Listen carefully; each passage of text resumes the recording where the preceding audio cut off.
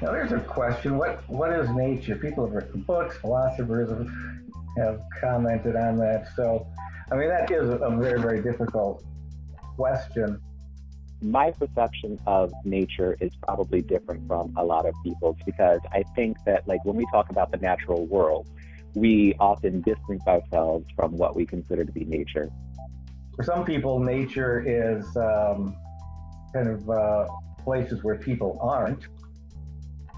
So these two things exist very differently. The rainforest is nature, and so there's this very strict binary that is set up. And I don't think that that's a very productive way to think about nature.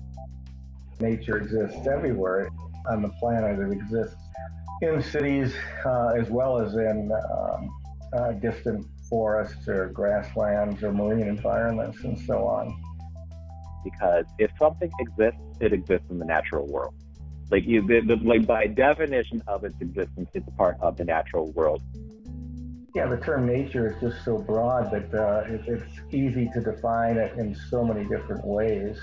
Like, we are ourselves part of the natural world, and this binary that we have set up where we exist separately from the natural world is incredibly dangerous. And to talk about wild animals as though they exist someplace separately is, again, incredibly dangerous.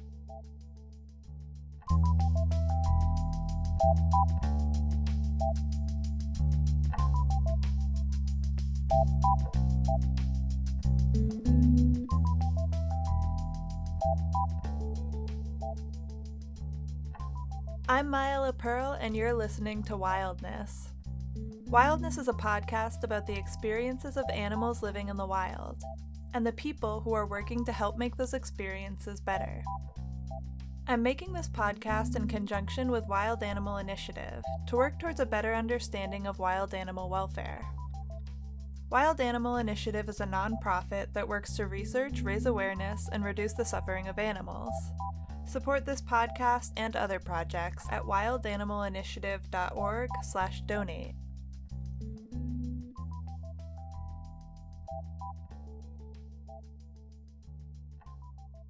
Making this podcast has gotten me thinking a lot about my own assumptions and understanding of what nature is and what it isn't, and especially about what it should be. It seems like most people agree we should be doing what we can to preserve nature, which makes sense because even if it's hard to define what exactly the word nature means, most people seem to think it's a pretty pleasant place. My name is Mark Davis. I'm a professor of biology at McAllister College in St. Paul, Minnesota. I started appreciating the visual and auditory beauty of nature as a child. We kept bird feeders, and I had a pair of binoculars and kept a bird list and things like that. And so from a young age, I was always kind of looking and hearing for new things. One of the things that also became something that I valued was the timelessness of nature. For example, the birds that are migrating north right now in North America are doing so just like they've done every spring, every April for thousands of years before humans even occupied North America. So as a kid watching the Canada geese flying north in the spring, seeing some unusual birds that we wouldn't normally see as they're migrating through, things like avocets, for example, just really stirred my soul and began this interest in nature and ecology. Nature is kind of a place for me to go and reset. All those sort of things that people say you should try to do to de-stress and become a better person and, more caring, you can find yourself doing when you go out to a natural landscape. And certainly some of that is seeing wildlife, other beings in the outdoors, in nature, reminds you that you share the planet with the plants and the animals and everything that's around you. The wonderful and extraordinary diversity of organisms that evolved on Earth and that share Earth with us. Most people, I don't think, fully appreciate how special it is to have life on this planet. I always feel at home when I go outside, and this is a I feel good. It's a good place to be. And when you see other animals, you feel like, oh, that's kind of a signal that this is a good place for them too. And it's kind of nice to share our home with each other. As far as we know at this point, other species are our only companions in the entire universe. And so, in some respects, some people might say there's a spiritual connection with nature. Others might simply describe it as a way of staying in touch with something larger than ourselves, which is all these organisms continuing to live the way they have done long before humans were around. Yeah, and then what do you think that other animals' experiences in nature are like? Well, that's a great question. It would be fun to be able to answer that. Until we're able to communicate in depth with other species, we really won't know. I mean, nature is just life for other animals. It's just their world. But whether or not the animals appreciate nature in any way that humans do, as I said, we can't really know. It would seem kind of doubtful. It's just like the old adage, the last thing that fish would ever discover would be water, because it's just the medium in which they live. In other words, wild animals don't have the privilege of moving in and out of natural spaces the way that many humans do. And they don't seem to have the same impact on shaping natural spaces either. Because we take it upon ourselves to develop some land into human-centric towns and cities, and preserve some areas as what we call nature, we sort of have the responsibility of deciding what nature actually is. So what belongs in nature and what doesn't? And is there some objective answer to this question, or is it just based on the values of whoever you're asking? For some, the idea of species and which species are native or non-native to certain ecosystems holds the answer to this question. So I wanted to learn more about what people mean when they say a species is native. I decided to do some research on this story about these goats who are being relocated from Olympic National Park in Washington to the Northern Cascades, because it's happening pretty close to home, which for me is Portland, Oregon. I'm not native to Portland myself. I was born in Massachusetts, and further back my ancestry is very largely European, so there's that too. I began by talking to two people who are very invested in what's happening to the goats. My name is Rachel Bjork, and I'm on the board of the Northwest Animal Rights Network. I've been active with NARN since about 2000, which is also the same time I started getting involved in animal rights. I'm Rob Smith. I'm the Northwest Regional Director for National Parks Conservation Association, a national nonprofit group of park advocates.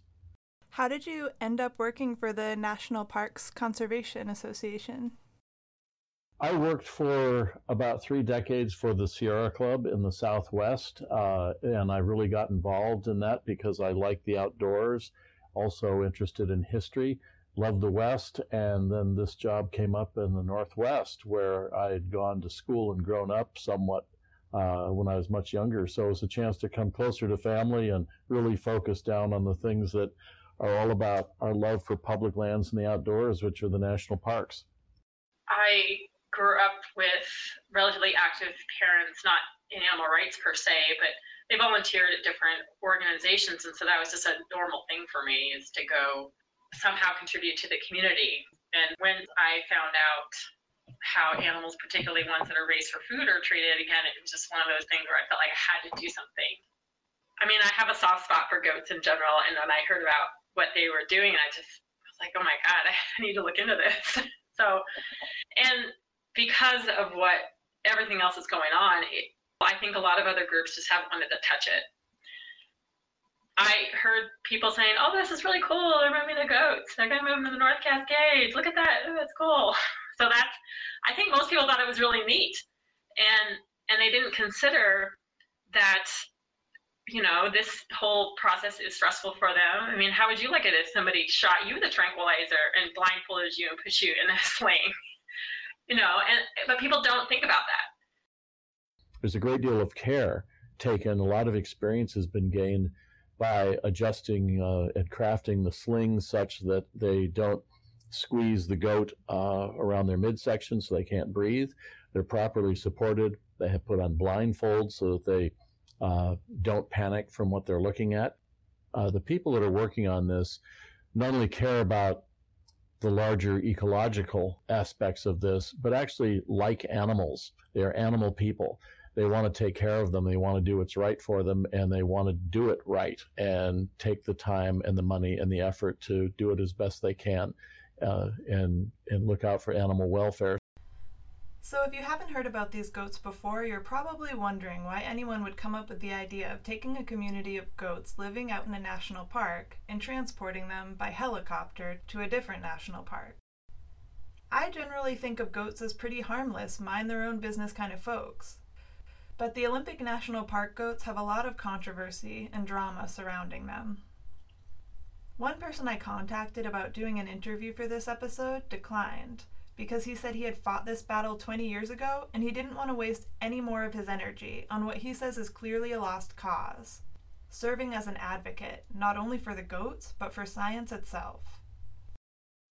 What people know about the mountain goats is they're throughout the Rocky Mountain West, but the Olympic Peninsula has been ecologically isolated through a series of glacier periods so that there are unique species of plants and animals that live in the Olympic Peninsula, and some animals there's just no record of ever occurring. Grizzly bears is one, mountain goats is another, even though you find those not all that far away in the Cascades and other Rocky Mountain ranges.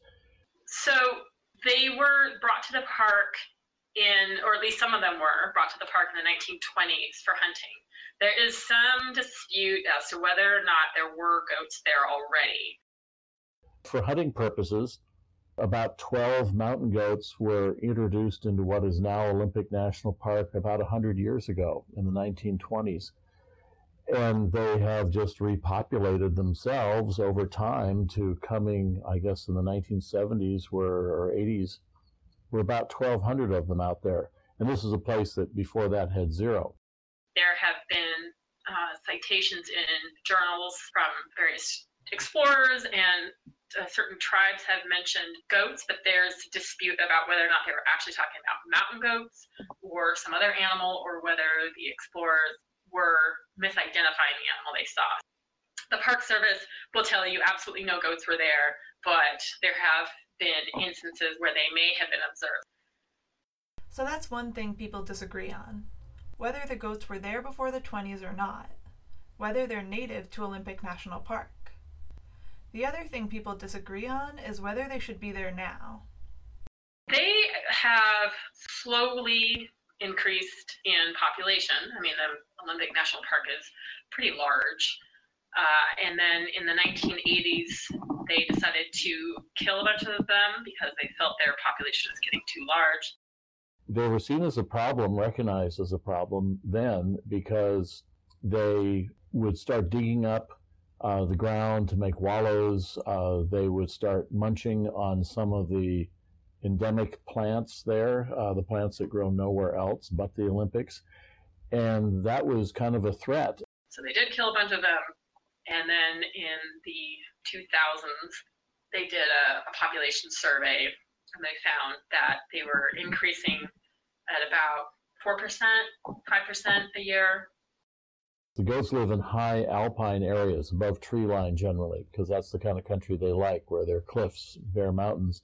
And there's not a lot of vegetation, but a lot of the vegetation that is there is among the 12 or 15 different kinds of plants that live only on the Olympics. And, you know, some of them are pretty flowers, others are things you might not notice, but the goats eat those along with everything else. The concern is you would lose something that is unique to the Olympics by something that's not supposed to be there at all. And the Park Service is trying to restore the proper balance. Ultimately, harm is in the eye of the beholder. Some people may regard as harm, someone else might just regard as change. That's Mark Davis again, who you heard talking about what he appreciates about nature earlier. I became interested in the introductions of non-native species in the 1990s after I'd read Michael Pollan's 1994 article in the New York Times Magazine titled Against Nativism, in which Pollan wrote about the ideological roots of nativism. And I began to see how this ideology regarding native and non-native species was permeating conservation and restoration ecology, and which was, in my mind, undermining the scientific integrity of these fields. When I would attend meetings, I heard my colleagues speaking and adopting this ideology without apparently realizing what they were doing, and that their comments were not fundamentally scientific, i.e. data-based or neutrally descriptive, but were really setting an agenda, given the language and so on that they were using. Mark became increasingly concerned with what he viewed as an unethical approach to presenting science. I mean, our purpose should be to present as cleanly as possible findings that we have discovered based on our scientific research. The implications of those findings then kind of starts to move out of the scientific sphere. Anything beyond that, he says, isn't really science, but personal opinion. That's a scientist talking about a desired objective or agenda. And the problem becomes when value-laden emotive language gets interspersed with scientific language. In my view, it's kind of pseudo-scientific language. It sounds scientific, but there's actually an agenda being presented, and not simply the data and the findings. And having agendas is fine, but the scientists, we should be very clear on when we are presenting as value-free as possible findings, and then when we are presenting perspective and viewpoints.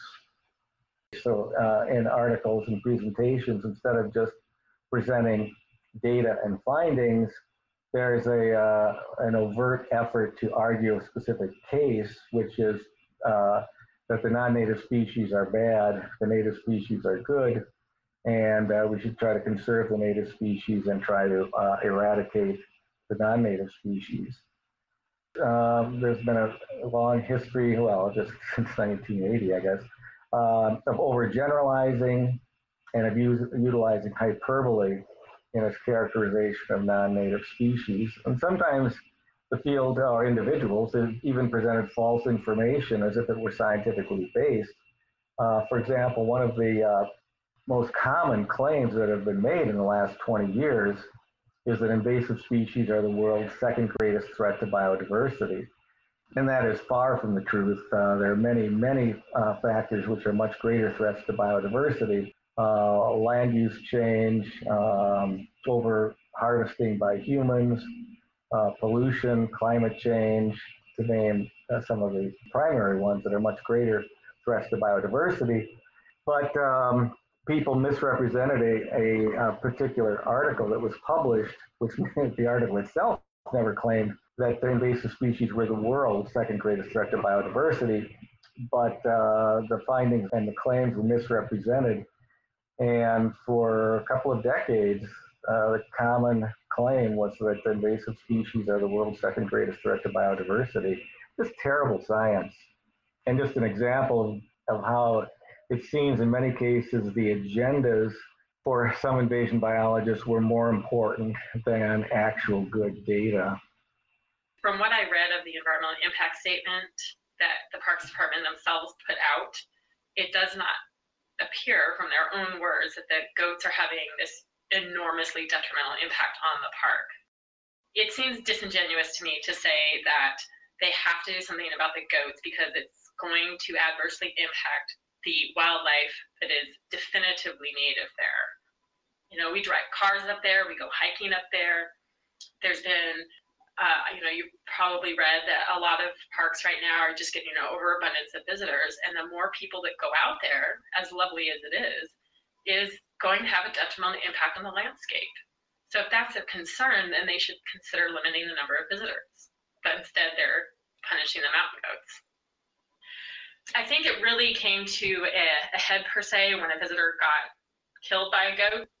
Previously, they were just kind of an annoyance, and then the person got killed, and I think they felt like they had to do something.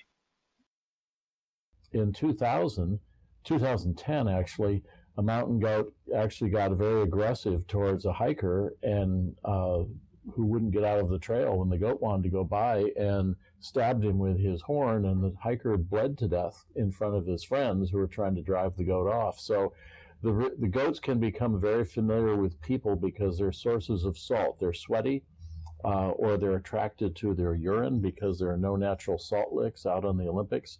Unlike, say, other places, other mountain ranges where they stay away from people because they can get salts from mineral formations.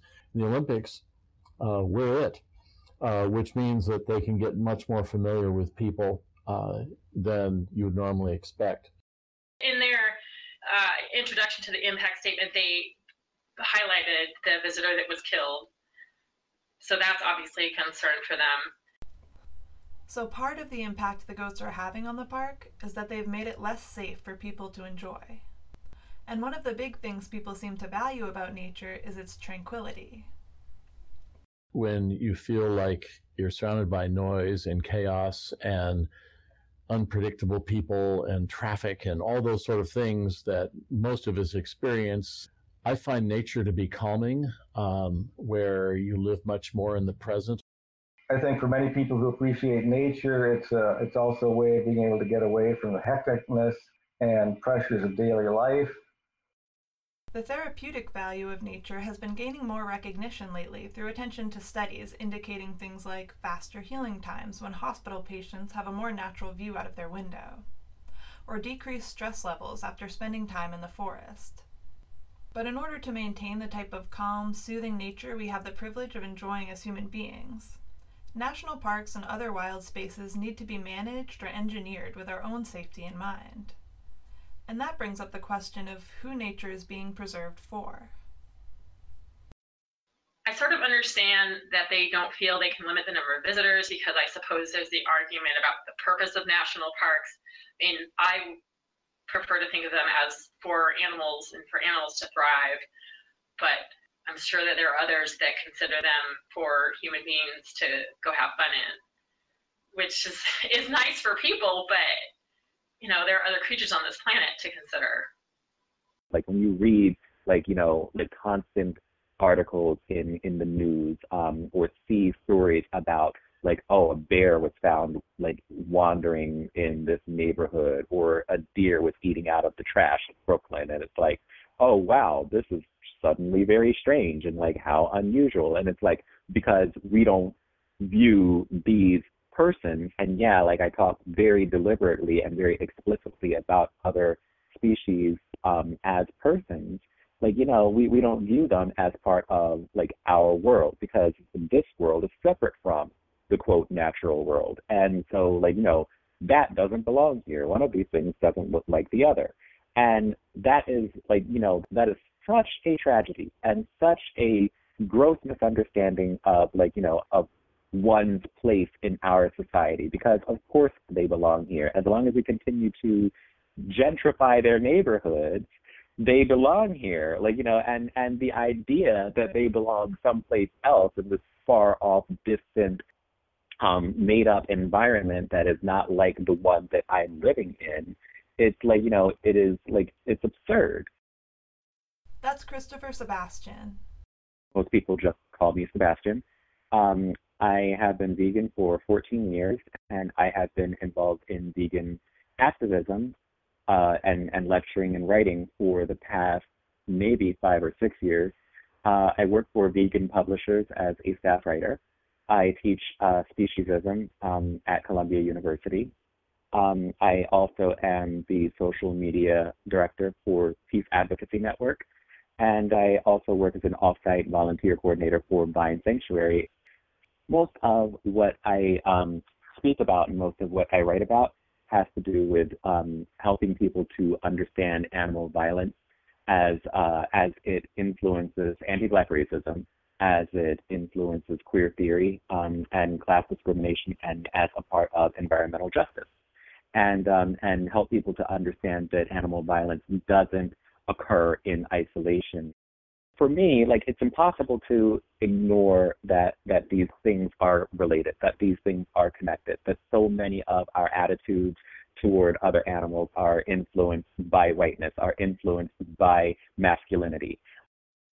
They like to highlight the goats flying through the air because that's an interesting visual, for some people anyway, of a goat being blindfolded in a sling being helicoptered around. I have to be honest that this was a big part of what struck me about this story myself. It's pretty surreal looking at these photos of goats in what look like Evel Knievel outfits, suspended from helicopters and flying through the air above the mountains. Just because we are visually consuming them and turning them into an aspect of like our entertainment culture doesn't mean that we haven't reduced their lives into a consumable good in a different way. But another thing that struck me about this story were some of the parallels I saw between how we treat other animals and how we treat each other as human beings. They keep the nannies with the kids, which is more than sometimes we can say in other places. Keep the families together. Wow, I'm pretty sure Rob is talking about other animal relocation operations here, but I can't help but be reminded by these words of human beings who are considered non-native here in the U.S., some of whom are currently being kept in cages or separated from their families at our southern border. And they took great care, and they also put them in crates and put them in refrigerator trucks to keep them cool, and then drove them as quickly as they safely could to the Cascades for release the following morning. And if anyone thinks that like this doesn't influence our relationships with one another as humans, it absolutely does. Because whenever we address a population that needs to be controlled in some way, it's always Black and brown people on our planet who suffer the greatest consequences, who are most burdened by these draconian measures that we want to visit on others. And we have seen this time and time again when there is thought to be too many of a certain people.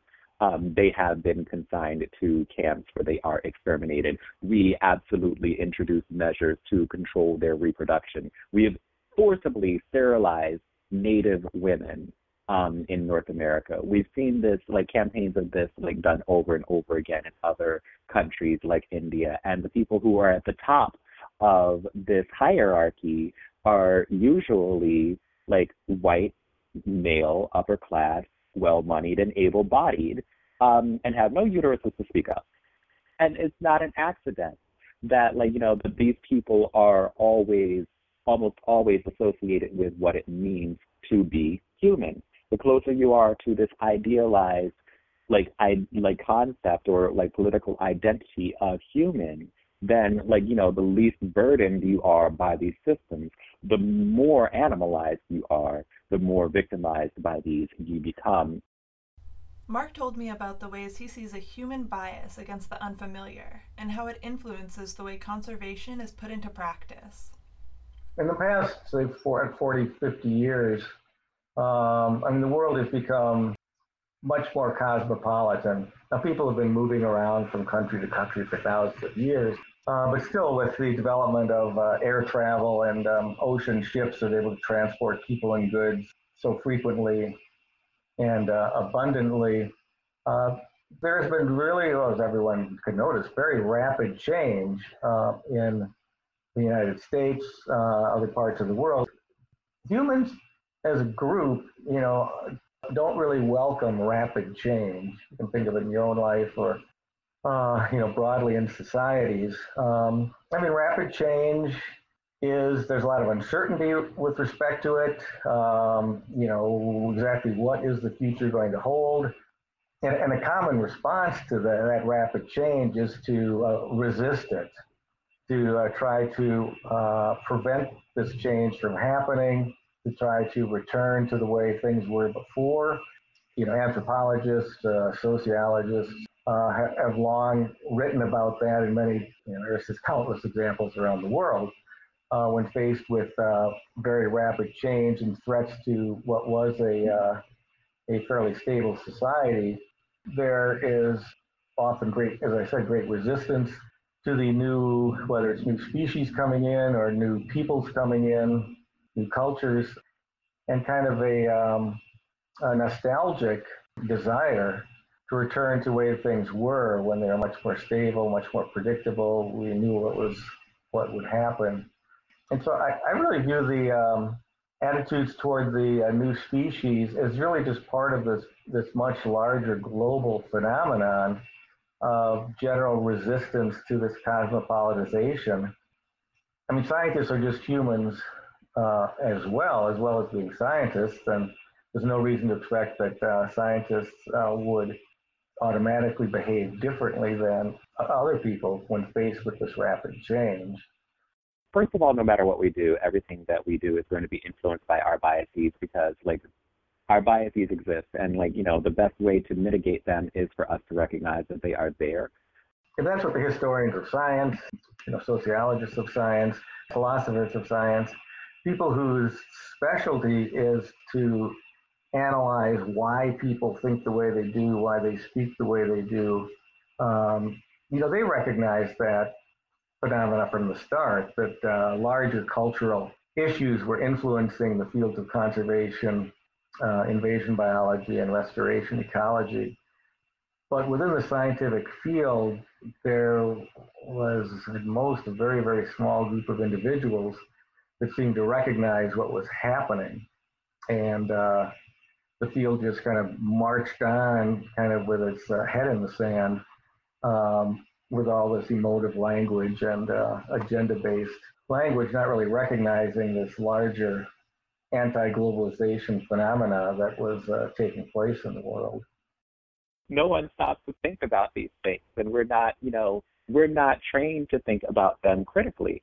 And that, that's the problem. We're not trained to really consider how, there's so many aspects of coded language that go into the way that, we receive messages in our society. Well, I think one of my main criticisms of invasion biology has been that it is regularly engaged in widespread emotive language as part of the dissemination of science. For example, introduced species, as I said, have been called invaders, been called biological pollution. These species are often vilified or have been vilified in scientific articles and presentations. Changes caused by some introduced species have been termed ecological meltdowns, kind of relating it to meltdowns of nuclear reactors or something. Military language is often used as well, for example, describing management efforts to control non-native species as engaging war on these species. You see countless examples of a militarized police referencing people of color, particularly Black people, as animals.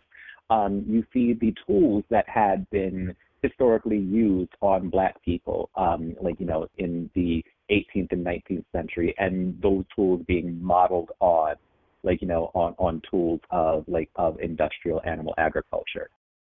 In the United States, native generally means species that were present prior to the Europeans arriving, and non-native generally means species arriving after the Europeans. The difference sometimes can be fuzzy, though. For example, house finches have existed in the American West, presumably for thousands of years.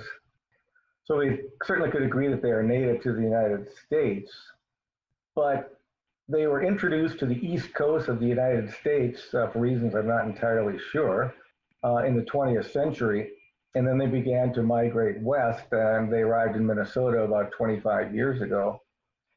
So are they non-native or native in Minnesota? It depends on which geographic area you're considering.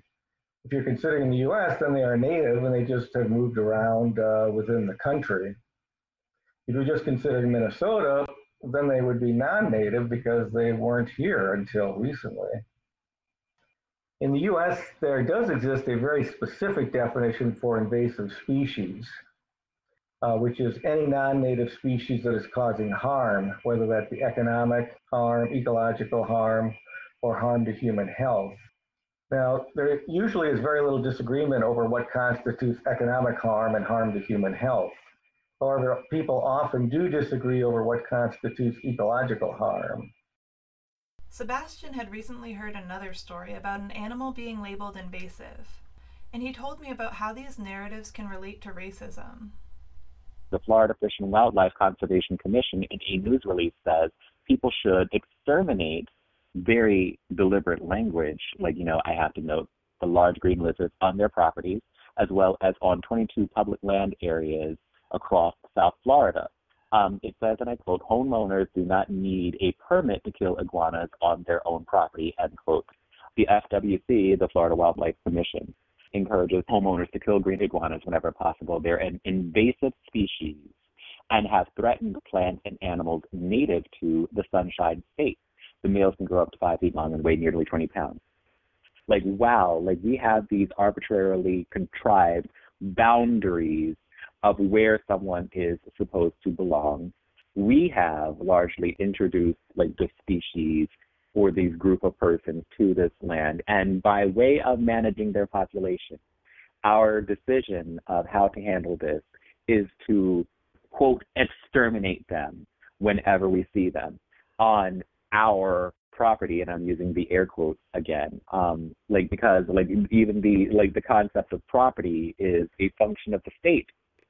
There's no such thing as someone who is invasive. There are only persons who have been disadvantaged by, this society, who are victims of, this arbitrary system that we have drawn up with these, contrived boundaries of, in this case, of the iguanas, the, quote, Sunshine State, who now have to live with people who are literally putting a target on their head and sentencing them to die for being in the wrong place at the wrong time because someone has decided that they don't belong there. And if you think that that doesn't have anything to do with Black people, I'm going to introduce you to Trayvon Martin, who also was living in Florida and had fallen victim to someone who had decided based on arbitrary standards that he did not belong in the neighborhood that he was in. And he had been shot to death as a result of that, as have so many countless other Black people in this nation and others. The terminology for invasive species, the definition for invasive species actually was part of a executive order which was signed by President Clinton in 1999. So there is a formal legal basis for the terminology for invasive species. This is not the case for native and non-native. And before that, people were already using the term invasive, right? But were they just using it differently? Yeah, they were. In the 1980s and at least through the mid-90s, an invader actually was any non-native species. So the 1999 executive order modified that. So if you were an introduced species, meaning a non-native species, in the 1980s and into the 1990s, you were considered to be an invader or an invasive species. That was very black and white. There was no discrimination made between species that were causing harm, non-native species, and species that were not causing harm. So the 1999 executive order helped to make that discrimination regarding the term invasive species. Are people ever considered an invasive species? Definitely. I think there's widespread agreement that humans are the most invasive species of all. I mean, anywhere humans have gone on planet Earth, we have, even thousands of years ago, dramatically changed the ecosystems, sometimes directly changed the abundance of species, for example, by hunting them, by creating fires and transforming forests into more grassland or savanna habitats. Humans, without question, have had the biggest impact on ecosystems and other species than any other species in the world. And there's little or no disagreement on that.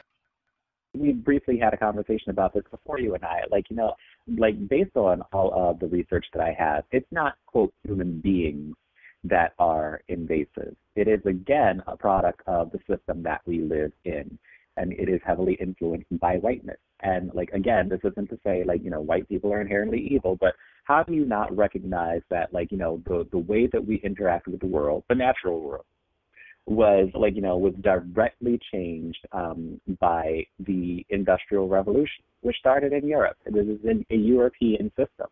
And yeah, that set us on a trend that has had catastrophic consequences for the planet at large. And again, like, this is married to the rise of mercantile capitalism. And the idea of concentrating capital into the hands of a very small group of people and allowing them free reign, unregulated, to wreak havoc on the rest of the world. That is the problem, not humans as a whole, because there's absolutely no way that you can equalize between yourself and I, who live in the global West, with a person who is living in, say, Brazil, or a person who is living in the rainforest, or a person who is living anywhere else in the world that's not making trash at 20 times the rate of another human being on the other side of the planet, who doesn't have a mobile phone and, mass electronics. It's not humans collectively who are the problems. It is a very small group of people. And we need to have much more nuanced, more important conversations about, about who we are talking about. But we're all kind of painted with the same, people are the worst. Humans are invasive. Humans are the... I don't think that it is humans. We need to actually locate the problem where it, actually exists, and not be those pesky humans are, they're up to no good again, because that's not the case. In an evolutionary sense, we're just another species like the other species that have evolved. But our impacts on transforming ecosystems and even the entire Earth at a global scale is something that no other species is able to do and has ever done. So we're certainly just not simply another species. From Rob's perspective, the goat relocation is an attempt at reversing some of the harmful impacts human beings have already made to nature. He thinks bringing the goats was a mistake we made, and now we need to repair the harm we've done and put things back in order. At one time, maybe some people had the simplistic notion of, they're mountains, we should have mountain goats, I like to look at them, and we could hunt them. But without really either understanding or thinking through, well, what does it really mean to bring in something that isn't here to some place like this? And maybe they thought it was such a large place that we wouldn't have much impact, but now we know better. So I think it's up to us with that understanding to try to fix a past mistake, especially when, if you take the mountain goats from the Olympics and put them into the Cascades where they belong, where there used to be a lot more of them than there are now, you can actually have a recovery project in the Olympics and a restoration project in the Cascades. So you get two good things out of one action, and that's what they're trying to do here. The Cascades are, like most of the Rocky Mountain West, all the way from really Mexico all the way up to Alaska, has a lot of high peaks that are very suitable and populated with mountain goats. They've always been there. They're still mostly there. The North Cascades does have a native population of mountain goats, which has dwindled significantly. In the Cascades, though, the state allowed them to be hunted until the 1990s a lot, so much so that people were having a hard time, even hunters were having a hard time finding any. And now they're worried about those goats dying out. And some of those reasons are because they've been hunted a lot. So they cut back that drastically, realized they'd allowed too much hunting, and now there are isolated populations of mountain goats. Some are in North Cascades National Park, some are throughout the wilderness or national forest land between North Cascades and Mount Rainier. It's those populations which are stable but small and isolated and are not recovering very quickly. And so there's a lot of space on the landscape and in the ecosystem there for mountain goats. And that's why it's such an ideal bookend of an opportunity to remove them from the place they don't belong, put them in the place they do, and help recover those herds that are still the remnant herds in the Cascades, so that once again there are enough mountain goats to find each other, to inhabit habitat and exchange genetics. Because right now, if they're too isolated, then you're not exchanging the genetics that you need in order to keep a species healthy over the long term. So it's a recovery project that will be enhanced by bringing in fresh goats, basically. And also, now they are not allowing nearly as much hunting because they don't want the same situation to be recreated. But others, like Rachel, don't see this as a perfect solution to two problems. Rachel isn't sure that the mountain goats really will do so well in the Cascades. They're not quite sure exactly why they have not thrived in the North Cascades. The hunting is probably not the reason. There has been speculation that they don't have enough genetic diversity, which would also happen in the Olympic National Park. So they haven't pinpointed why they have not previously thrived in the North Cascades. And she feels they should have done more research into different options that might have been less traumatic for the goats. 6 kid goats, so baby goats basically, were sent to a wildlife park, and then 6 adults died during the capture, and 2 died during transport. And 3 were killed because they deemed them unfit for relocation. They said 1 was too aggressive and 2 had a disease. I find it odd that they want to take these goats and put them in a place where they're supposed to live out their natural lives. And now they're saying, oh no, this goat is too aggressive. Especially when they're going to hunt them. I mean, wouldn't it be fair to have an aggressive goat?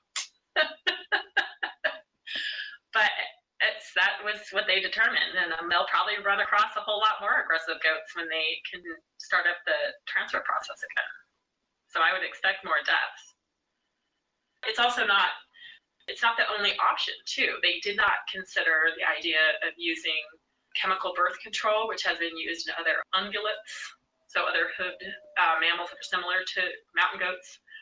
That is also something they could have done if they want to reduce the population, but they did not consider that. And in correspondence I received from them through a FOIA request, they specifically said, we don't want to put that in there because we don't want people to think that's an option.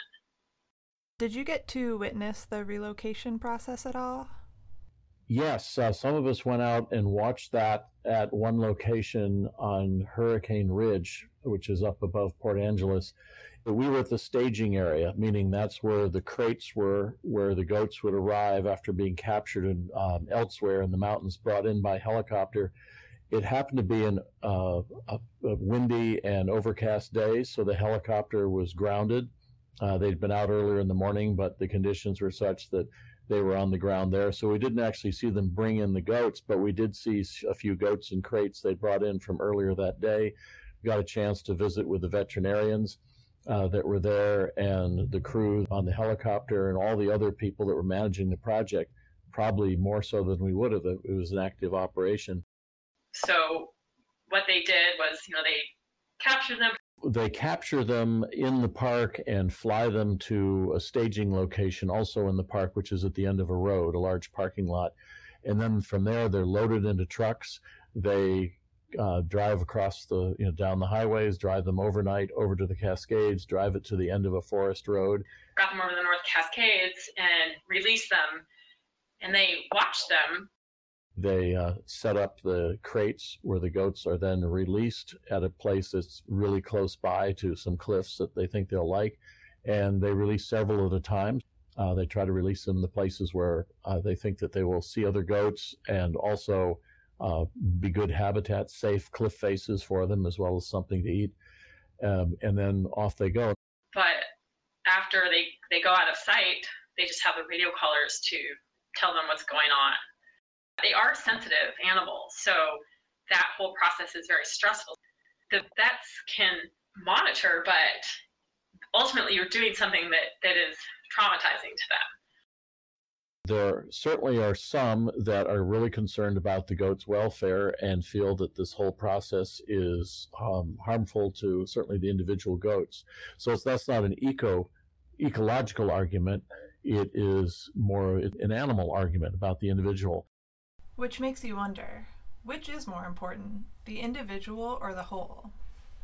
Mark told me that as he's grown older, he's become more concerned with the individual.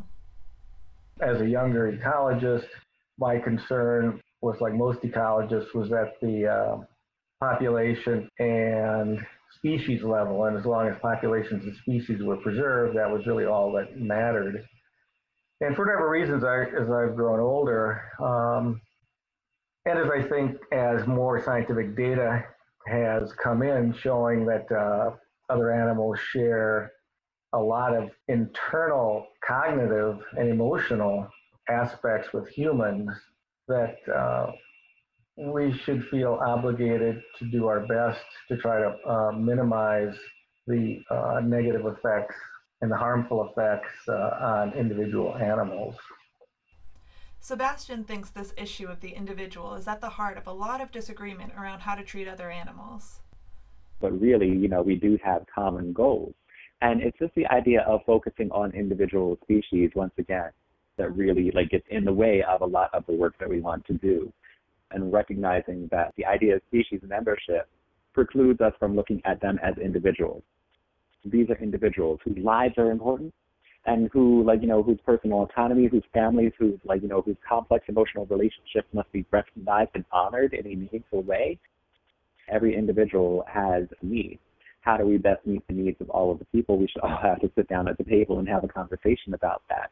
We have to learn how to live together, and we have to learn how to collaborate together and really, look at our commonality rather than our differences. As citizens of the world, human beings have a lot of important decisions to make about how we impact the rest of its inhabitants. And we may have the opportunity to have a much more positive impact, especially if we're able to collaborate effectively. I don't even know if we collectively have an idea of what it means to preserve nature, because we don't. We haven't all agreed on what even nature is, let alone how we should preserve it. But most of the ideas that we have around it, as abstract as they may be, do come from largely, white middle-class people. I want to believe that people mean well. So I don't, even though I don't particularly agree with their decisions, I would like to believe that the Parks Department is trying to do what they think of as best. And I understand this is a complicated issue, and I don't really want to paint anybody as the bad person or the bad actor. This isn't a competition. A binary where, it's either one or the other is completely arbitrary. It's totally made up. And, and we can actually act in solidarity with one another. To recognize the marginalization of other animals takes absolutely nothing away from our own marginalization. It absolutely does not. In fact, the opposite is true. Because solidarity builds movements, because solidarity is the very force that is that is most important to to destabilizing those institutional forces.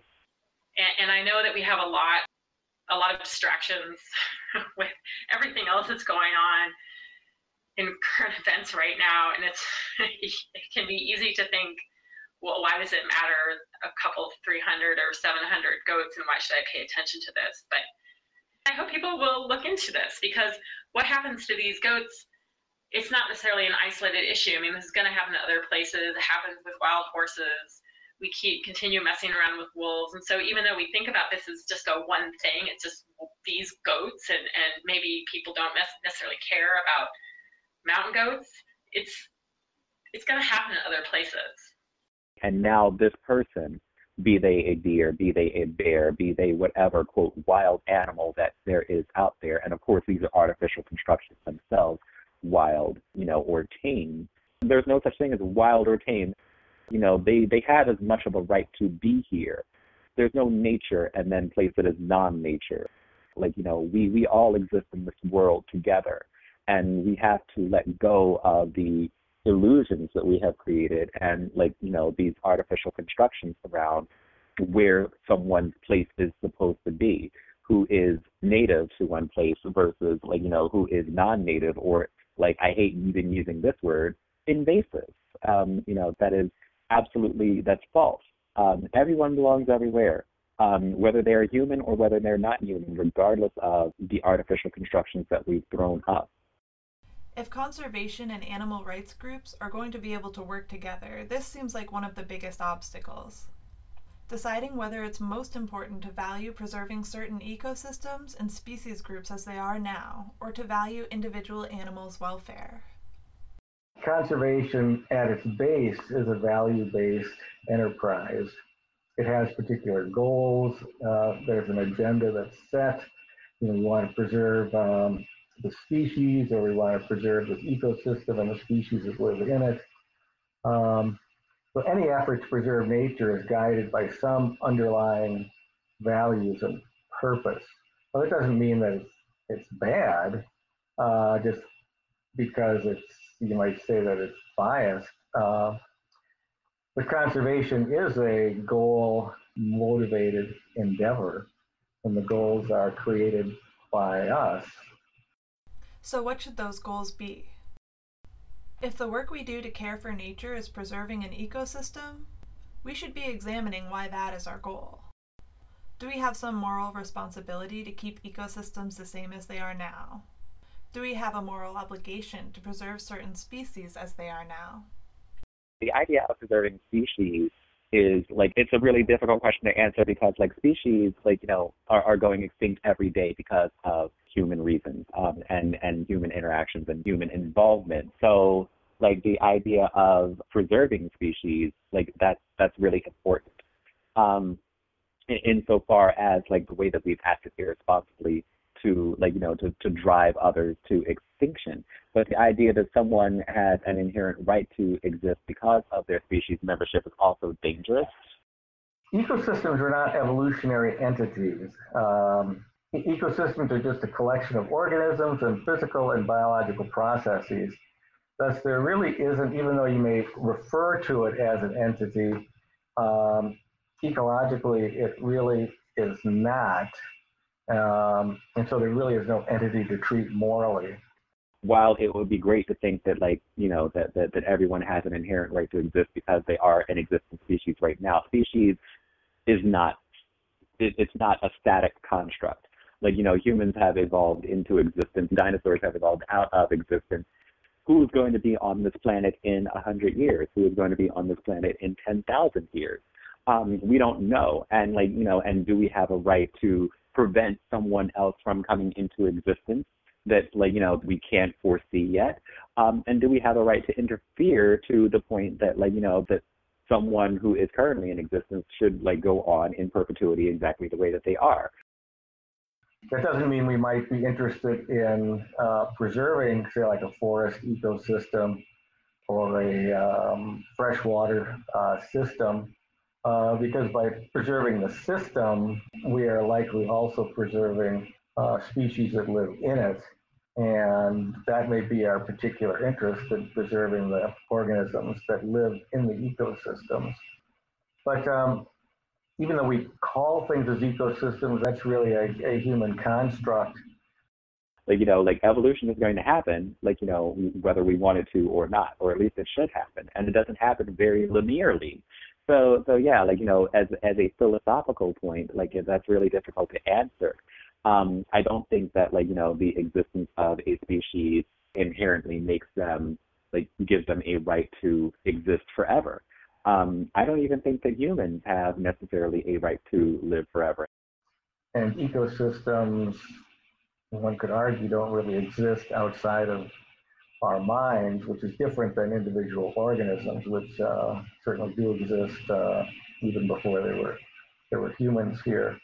I mean, an ecosystem, as an entity, would suggest that there are specific boundaries to it, that it has evolved, and neither of those is the case. So, should we also, stop another species from evolving into someone else, or going away altogether, just because we like to have them here, just because this happens to be a particularly charismatic group?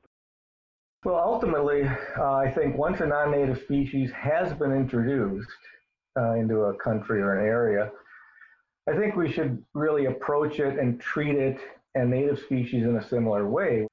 For some reason that has proven to be a controversial statement. To me, it doesn't really seem that it should be, but there are some that still argue that we should be treating and managing species primarily on where they are from, as opposed to what they are actually doing. There's enough room on this planet for all of us. There is even enough room on this planet right now for more humans, but we're greedy. We are greedy, and I say we again, like talking about like the way that we live in Western society. We can't get enough of the excesses of capitalism. We cannot get enough of of colonizing other people's land. And if we just learn to be happy with what we have and recognize that that sharing resources instead of hoarding them, it allows us so much more freedom, because the scarcity that has been created is completely artificial, and it has been taught to us by capitalism. So yeah, letting go of that superiority, letting go of our perceived exceptionalism, and letting go of our domination of other species on this planet that are cohabitants of this planet. That's a huge first step. But we all think that, we have a right. How many conversations have I had with people who are sometimes very young, who think that, someone else has been put here for us.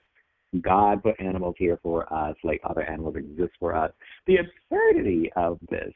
A species that has existed for, such a fraction of time on this planet, thinking that everyone else here was put here, in some cases millions of years before we got here, for us. Wow, if that doesn't speak to our exceptionalism, I don't know what does. But again, we're not, I don't blame people, because we're not taught to think critically about these things. We continue to think about, well, what can this animal do for us? What can it do for me? And even if people don't mean to think that way, they do. I think we'd get a lot further if we stop seeing it in terms of what humans want and think of it as what is best for those animals and what is best for the environment. We may have a rather short shelf life on this planet before it's our time to move on. It doesn't necessarily fill me with joy. I don't get excited about that, but it's a possibility, and it is a reality. That everyone's time comes and goes. Making sure that we don't drive someone else's time into extinction because of our existence and because of our own personal greed for resources and competition on this planet. Yeah, we should be avoiding that, and we should cease to do that insofar as we're able. No matter how much longer humans end up being on this planet, I would like to think that we could move toward giving more consideration to the well-being of other animals and of each other. And that forces us to put a lot of ego aside and a lot of our saviorism aside. But there are so many opportunities for us to learn so much more, and we need to do that. Otherwise, what do we have? What do we have left? Because as Mark said, as far as we know at this point, other species are our only companions in the entire universe. We don't know how much longer we'll be on this planet, or who might be here after us. But we know who is here now. And so we should be making sure we treat those beings with respect and dignity, and figuring out what that looks like. And that means taking the time to examine whether preserving ecosystems and species actually benefits the beings on this planet. So today I'd like you to consider, when we preserve nature, who are we preserving it for?